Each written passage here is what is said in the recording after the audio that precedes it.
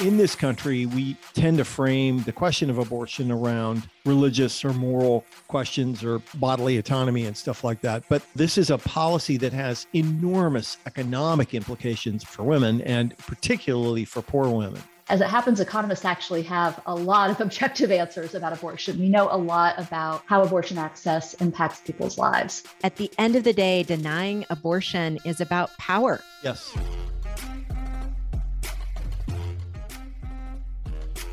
From the home offices of Civic Ventures in downtown Seattle, this is Pitchfork Economics with Nick Hanauer, the best place to get the truth about who gets what and why.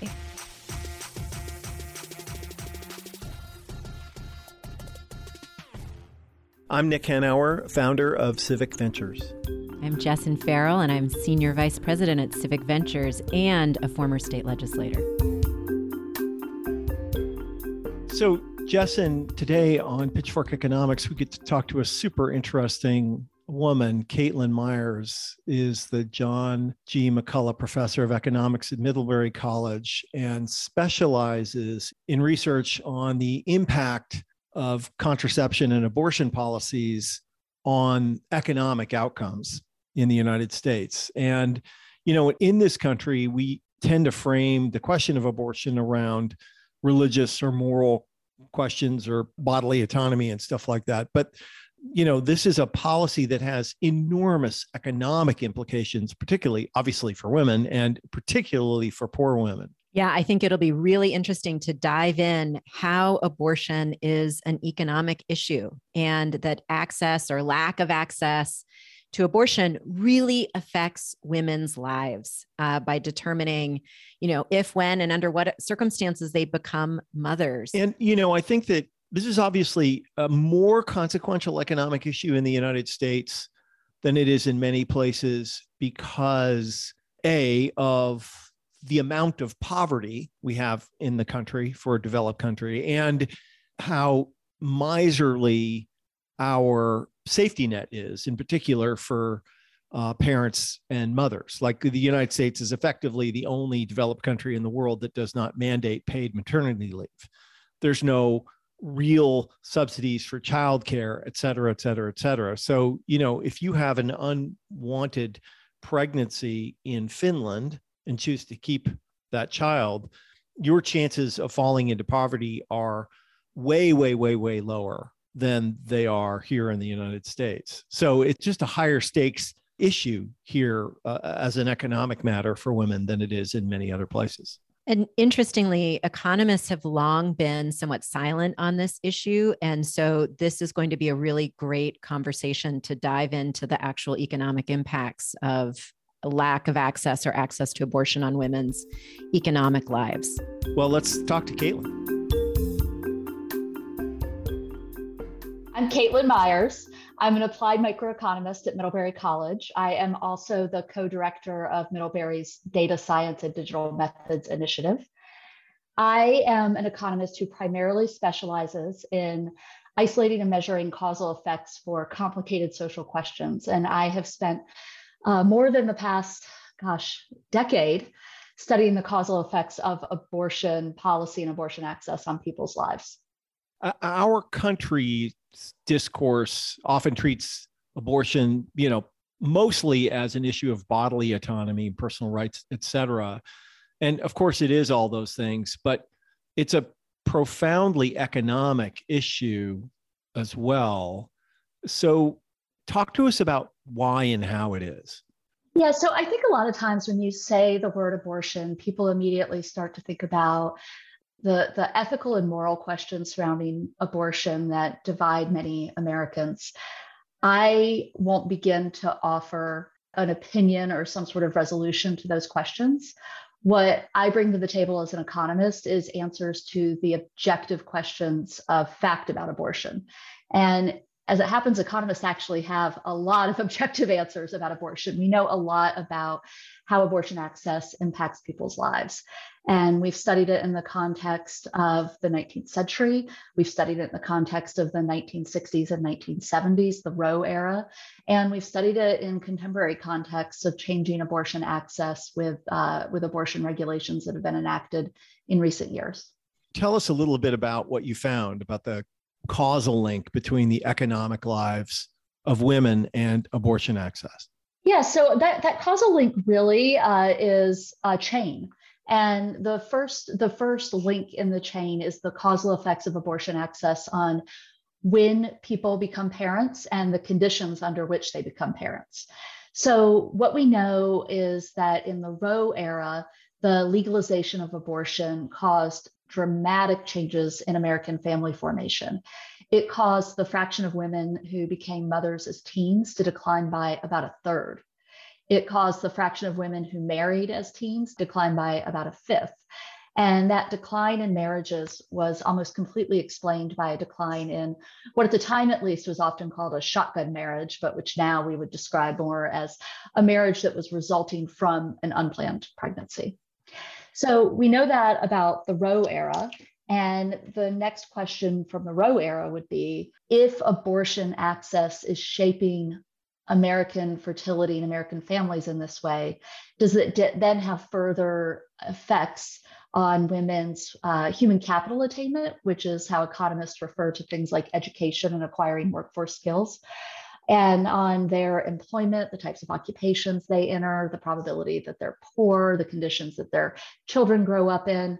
And what economists have seen as we've explored those further links is that we can see the kind of first order effects of abortion on fertility then reverberate through women's lives. It seems like this is so intuitive that there is a deeply economic impact on this question of bearing children. But can you really dive into that? What kind of financial challenges do women experience when they're specifically denied an abortion? Yeah, and actually, I will dive into it, but let me start by talking about the notion that it's intuitive. I might have thought that also. And in fact, in this case that has come before the Supreme Court this year in Dobbs v. Jackson Women's Health, this case that is widely expected to determine the fate of Roe and Casey, I actually assumed that facts like these about the first order effects of abortion on women's lives and the second order effects on their finances were simply at this point known, and that economists wouldn't have much of a role to play in this case. I thought that this case would be more about constitutional law. And where I really went wrong and failed to, I guess, have much imagination is in the types of arguments that the state of Mississippi would bring to the court to try to convince them not to worry about overturning the 50-year precedent of Roe and the almost 30-year precedent of Casey. And the argument that the state of Mississippi has made repeatedly in this case is that abortion access, well, I'll say it's actually somewhat paradoxically, they've said two things. One, there's no way to know the causal effects of abortion access on people's lives. And two, there is no causal impact of abortion access on people's lives. So that they've essentially told the court, don't you worry about precedent. Don't you worry about this concept of societal reliance, of people having come to rely on abortion. Actually, it doesn't matter. And that was really jaw-dropping for me as an economist to see that, because there are plenty of things that economists continue to disagree on, but the fundamental fact that childbearing is a very important part of women's economic lives is something that's widely known, and we have a lot of evidence on the particular role of abortion policy. So I might have thought it seemed intuitive also, but it seems that there's a lot of people who are willing to argue against those facts. That is really fascinating. I know we want to get into the deep dive on the financial consequences and impacts, but it is worth just spending a little time on that particular point that you just made. I mean, what I want to know is, why haven't we had this discussion about abortion access in an explicitly economic framing in the last 40 years? What is the history around economists' engagement on this issue? And why haven't we really gone there? Because it seems like this is just a big, significant part of the debate. Yeah, I think that is a really good question, and one that I also ask myself. I think the answer is probably complex.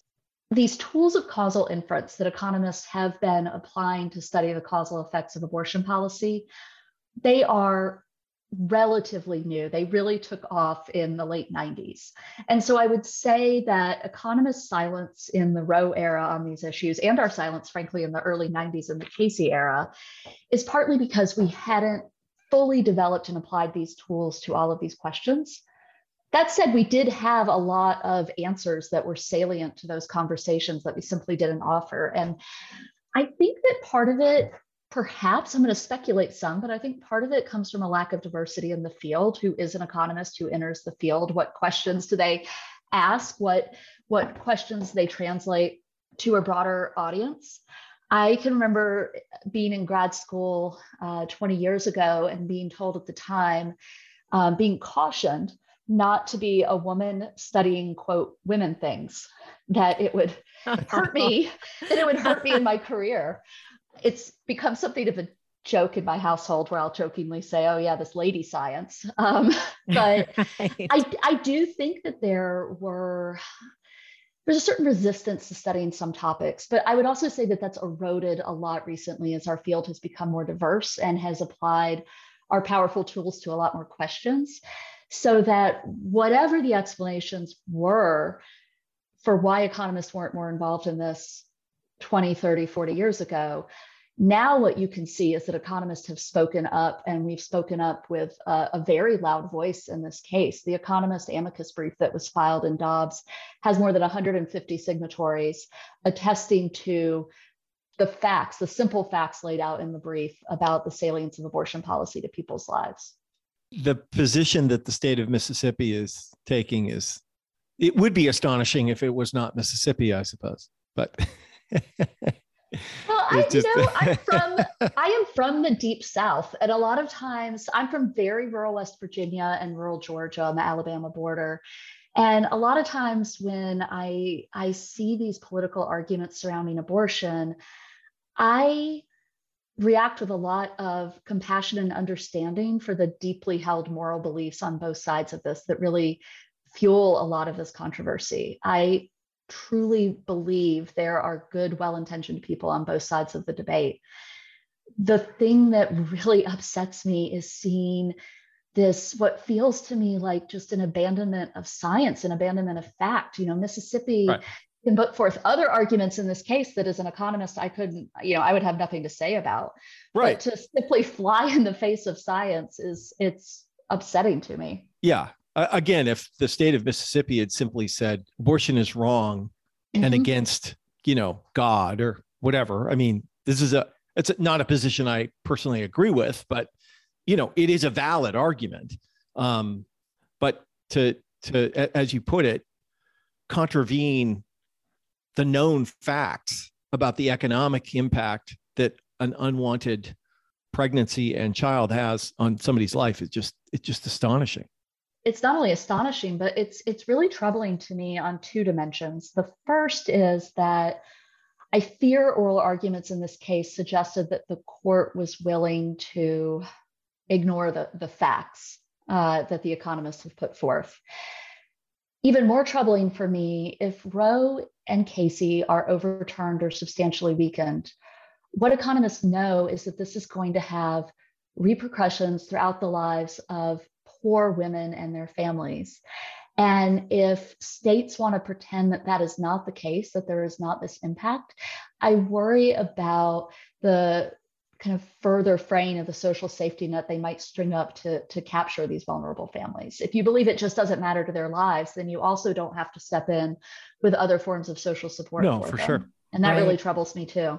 So let's get the facts on the table. What kinds of financial challenges are women experiencing when they're denied abortion? What is the science behind this? What do you know? So let me start first with who these women are, because I think that's a really important piece of the context to understand the facts. So nearly half of all pregnancies in the United States are unintended. And of those unintended pregnancies, something around close to half of them end in abortion. Now, the rates of unintended pregnancy and abortion have been falling in recent years, but even so, it is still the case that about 1 in 5 pregnancies in the United States are aborted every year.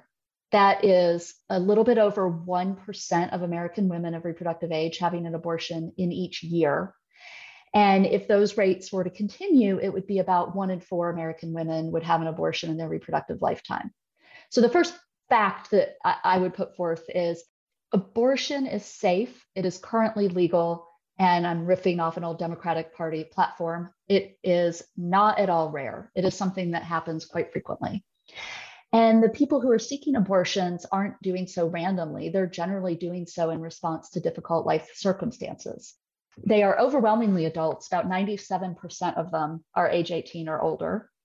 They are mostly mothers. About 59% of them are already parenting children. And they're overwhelmingly poor and low income. About half are living below the poverty line. About 3/4 are low income. And more than half are experiencing or reporting a disruptive life event, like having lost a job or broken up with a partner, or experiencing threatened eviction or homelessness. Can I ask a clarifying question? So you said that about 1/5 of all pregnancies in the United States end in abortion. Did I hear that right? That's correct. How many is that in numbers? Yeah, the rates are falling, but at that last count, it would be somewhere around 900,000 a year. Abortions a year? Yes. So could be 900,000 births, plus or minus, in the absence of abortion. Let's talk about that. It could be, but let's talk about some of the other behavioral responses. My answer is going to be more complicated than that, and the number won't be 900,000, but it's going to be big. Yeah. Okay. So let's think about like who these women are. So the first point is that there's a lot of them. The second point is that they are in difficult life circumstances. And the third point is we know that they experience travel distances as a substantial barrier and obstacle to seeking an abortion. And that's the piece that ties into your question, Nick, that I think is really key here. If Roe is overturned, abortion is not going to immediately become illegal in the entire United States. What is going to happen is it's going to return a great deal of the regulatory power to individual states. And the individual states are going to have more control, more power over their abortion regulations. And we have a pretty good idea of what's going to happen next. We have states that have trigger laws on their books already, where they say basically the second Roe is overturned, abortion will be illegal here. So we know what's going to happen the next day. There are states that do not have trigger laws on the books, but through their regulatory actions have pretty clearly signaled that they would ban abortion quite quickly if Roe is overturned. And then we have a handful of states that are a bit of a gray area because, let me give you an example. One of them is Kansas. So Kansas's legislature looks pretty likely to want to ban abortion, but the Kansas State Supreme Court has recognized that the state constitution protects the right to abortion, which is preventing the legislature from enacting a trigger ban. However, they have a ballot initiative in Kansas to amend the state constitution. So it's kind of a gray area there, because really it's the fate of that ballot initiative that will determine whether Kansas bans abortion or not. All that to say, we can draw a map of the United States the day after Roe is overturned, maybe a month after Roe is overturned, and we have a pretty good idea where the abortion providers that currently exist will have been shut down and where they will remain. And it's not a country that entirely goes dark. It's a country with dramatic increases in inequality of access. It's a country where women across a very wide swath of the South and the Midwest, their providers will close, their states will ban abortion. And the question is, how many of them can get out and get to another state where it's still available? And it's not just then about inequality of access to abortion. It really becomes inequality of economics and inequality of income, inequality of wealth accumulation based on gender. And I would love to hear more about what you know about the actual economic impacts, because what's striking me so much as we're talking about this, Nick asked that question of how many abortions are happening every year. There's that upstream question too, which is how many of those abortions were the result of not having access to adequate birth control, not being in a consensual relationship. All of those questions have not typically been framed as economic questions. They're framed around, reproductive justice. They're framed around bodily autonomy, but consent, birth control, abortion is not typically framed as economic, but all of those things are culminating in this really disparate outcome for women. And I would love to hear you talk about what we know about how access to abortion is really impacting women's economic agency. Yeah. So what we know, first of all, is that if those states go dark, if Roe is overturned, about a third of the women living in those states are unlikely to be able to reach providers elsewhere. And based on all available evidence right now, the majority of them are likely to give birth as a result. That's the short takeaway of a complicated literature on their responses. So what happens next to these women? We estimate that it's likely about 100,000 of them in the first year after Roe is overturned. That's probably the number. And they are likely to experience dramatic deterioration of their financial security, among other things. So we have evidence that when women who are seeking abortions are turned away or unable to obtain them, that they experience increases, for instance, in past due debt, increases in bankruptcies. We have evidence from, let me talk about one study in particular that I think is very good. It's called the Turnaway Study. It's from scholars at University of California, San Francisco, and a few other places. And they compare groups of women who are seeking abortions, and they show that right up until the point where all of these women are appearing at providers, they have pretty similar trends in their financial circumstances. And then these women are reaching providers, and some of them are discovering that they're just past the gestational cutoff to obtain the abortion, while others are just under it. So some of them are turned away, and others who are at a pretty similar stage in their pregnancy, they're able to get the abortion. And it's at that moment, that critical moment in their lives, that you see their financial lives just diverge. And you see this 78% increase in past due debt, 81% increase in bankruptcy records for the women who are turned away. And it's perhaps not so surprising when you consider that these women were pretty vulnerable to begin with, and that's why they were seeking the abortion, and that they were doing so with kind of rational expectations about their lives if they weren't to obtain the abortion. And I'd love to get into some of the specificity around that, because it's not just that there is this connection between not being able to get an abortion and economic impacts. It's that there are very specific policies that we have in place that undermine a woman's economic agency, even throughout her pregnancy. When I was a legislator, I led to pass an anti-pregnancy discrimination bill in Washington state. Prior to 2017, you could get fired for being pregnant on the job if you had to go to a prenatal appointment, if you needed to drink water, et cetera. So there are all these things that actually literally make it hard to be pregnant, hard to then have a baby because you may not have access to paid family leave. You may not have access to childcare. There are very specific things that we are choosing not to do to support women's economic agency. And so I'd love for you to talk to us about really the financial penalties that women pay for being mothers, the motherhood wage penalty. Yeah. So, people are generally familiar, I think, with the gender earnings gap or the gender wage gap, and familiar with the fact that in the United States right now, women earn on average about 80% of what men earn. I'm not sure everybody's aware of the extent to which motherhood plays just a fundamentally important role in determining that gap. In fact, if you look at the earnings trajectories of men and women prior to the point at which they might become parents, they look a lot more similar. Women's earnings are a lot closer to men's. And this is true in the United States and other developed countries.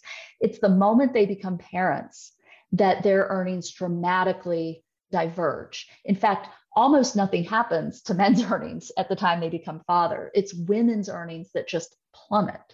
It's interesting to me that part of the state of Mississippi's argument for abortion not mattering to anybody's lives is that somehow we have managed to legislate away this motherhood gap.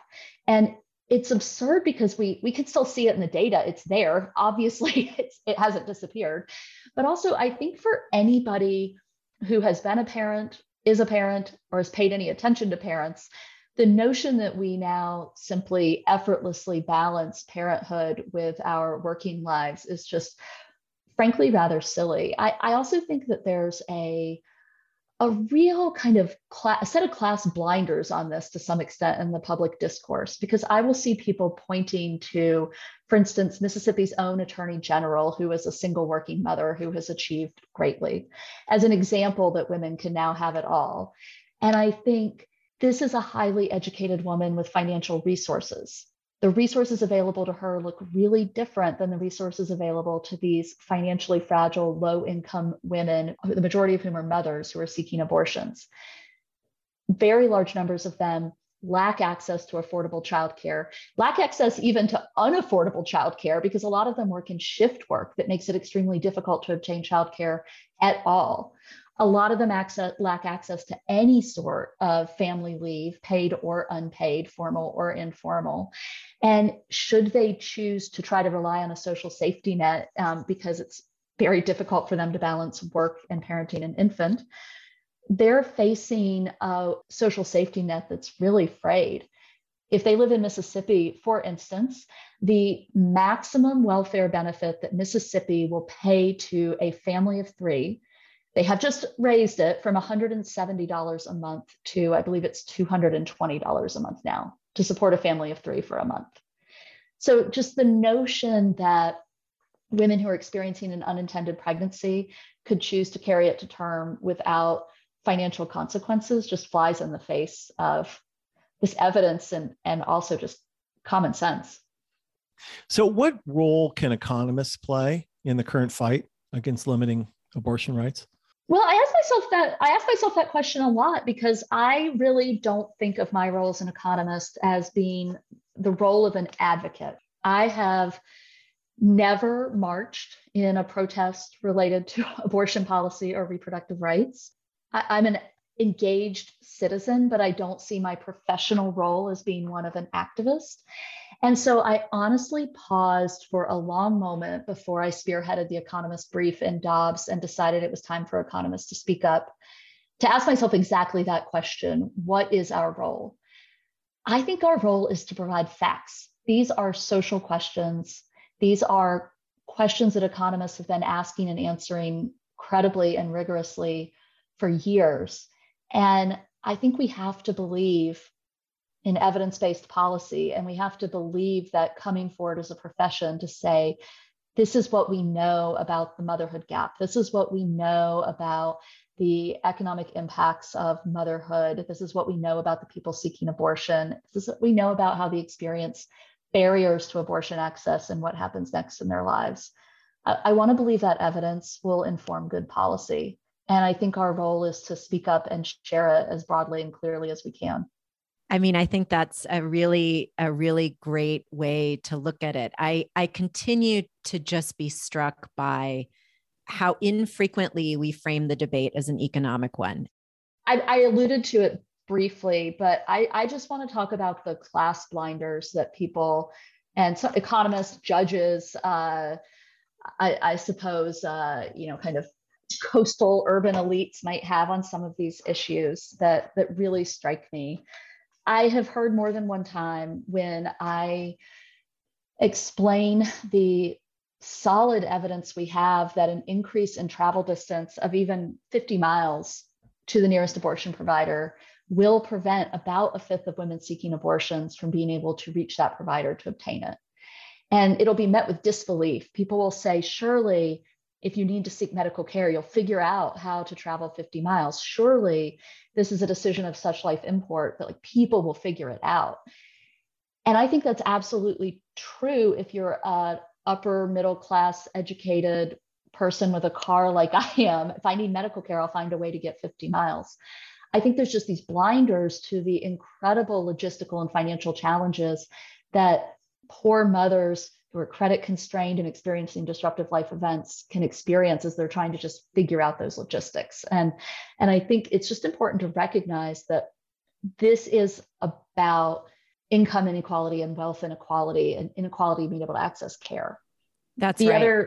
The other piece I'd mentioned that's a personal piece of this is I have been really frustrated by the desire among some in this debate to point to prominent women with children who are parenting while achieving professionally as examples that women really can have it all. This is entirely anecdotal and personal, but it frustrates me as a woman who's been in two different situations in my life.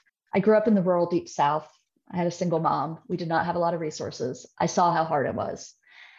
As an adult, I lost my first husband in a car crash when our children were 2 and 4, and suddenly found myself a single mother, which I had never planned for or anticipated, just didn't see coming. And I can tell you, for as horrible and difficult as that was for me emotionally, I was completely aware the entire time that having enough money for good, reliable childcare so that I could keep working made all the difference in my life and my ability to manage my single motherhood with everything else and to provide financial support for my children. And it just frustrates me to hear these stories of women who have similar resources told as though this is, the circumstances that all women face as they try to navigate working motherhood. Thank you for sharing that personal element to this, because that is really the case underlying all of the economic research that we like to talk about on this show is how it impacts people's lives. So thank you for sharing that. We always wrap up by asking one final question. And that question is, why do you do this work? I do this work because I am fascinated by questions of why and how, of really diving into understanding why and how the social phenomena that we see around us have come to be. Being a social scientist is a really interesting job. And for me, a bit more than a decade ago, I became interested in why and how the gender gap in economic outcomes had come to be and what was continuing to maintain it. And you can't start answering that question without getting interested in reproductive autonomy and reproductive control. Abortion access, again and again, kept appearing in the data and the analysis as a really important part of the story. Caitlin, thank you so much. It has been so wonderful to talk to you. Thanks for inviting me. I appreciate the opportunity. Thank you, Caitlin. Nice to meet you. You're welcome. So Nick, that was a really interesting conversation. I have to admit to you, I'm pretty angry as we debrief and reflect on this conversation, particularly because at the end of the day, denying abortion is about power, and it is about the ability to maintain the gender hierarchy. Keeping them barefoot and pregnant. Exactly. Because at the best way to maintain power for men is to keep women dependent. Full stop. Yeah. Right. And while the issues of bodily autonomy, personal rights, reproductive justice are really important and real moral questions, we really have left the economic issues out of the debate. And when we're leaving the economic issues out of the debate, we are really leaving out the power part of this discussion. No, absolutely. Although orthodox economics doesn't think of it in these terms. Economics is just all about power. Power is the dark matter of economics, in fact. Right. Exactly. You can't see it, but it does make up 85% of what's out there. And, I think the debate over abortion is largely the debate over hierarchies and power. And, it just is what it is. And I think that the economics profession has been remiss in not addressing this in a more forceful way and not in articulating in a more forceful way what the true economic impacts are, not just on women and poor women, but on the economy overall. Right. And what I really appreciated about this conversation is that we're really talking about facts here. To the extent economics has this kind of dark matter element, this particular conversation is laden with known information, with facts, ranging from not just the gender wage gap, but the motherhood wage penalty, and how there is a direct relationship to childbearing, reproduction, and the policies that we, quite frankly, do not have in place to support mothers, whether it is things like subsidized childcare, paid family leave, but even the regulations around wages, like tip credit, and the minimum wage, women working in the service industry who do not know what their schedule will be. How do you go to a prenatal appointment if you have to worry about losing your job because you can't get a shift moved. That is what is really striking, that there is quite a bit that we do know about how this issue impacts women, particularly the class and racial dynamics of this issue, but that when, judges, like I think of, Justice Amy Coney Barrett talking about how you can just have a baby and then put it up for adoption. Well, actually, women get fired for being pregnant in this country still. So the fact of being pregnant has economic impacts. And then that obviously impacts the longer term agency of a woman. I guess my concluding thoughts are that, this effort to restrict reproductive rights access, just another version of the exclusionary, top-down, everything's for us, nothing is for you sort of approach that neoliberal economic policy has embodied for the last 40 or 50 years. And, it's sort of the opposite of what we now know really works, which is we all do better when we all do better. That economic inclusion, political inclusion, social inclusion isn't sort of a nice thing to have if and when we have growth. It's actually the thing that creates economic growth in market economies. And access to abortion is just a canonical example of allowing people to be included in the economy and in the society in a good way. And, if there is a silver lining here, it is that this ridiculous effort contravenes the best economic evidence. And hopefully at some point in the future, people will choose prosperity over poverty and a thriving society and middle class over the sort of, exclusionary world that creates poverty that that this kind of thinking reflects. Amen. Pitchfork Economics is produced by Civic Ventures. If you like the show, make sure to subscribe, rate, and review us wherever you get your podcasts. Find us on Twitter and Facebook at Civic Action and Nick Hanauer. Follow our writing on Medium at Civic Skunkworks, and peek behind the podcast scenes on Instagram at Pitchfork Economics. As always, from our team at Civic Ventures, thanks for listening. See you next week.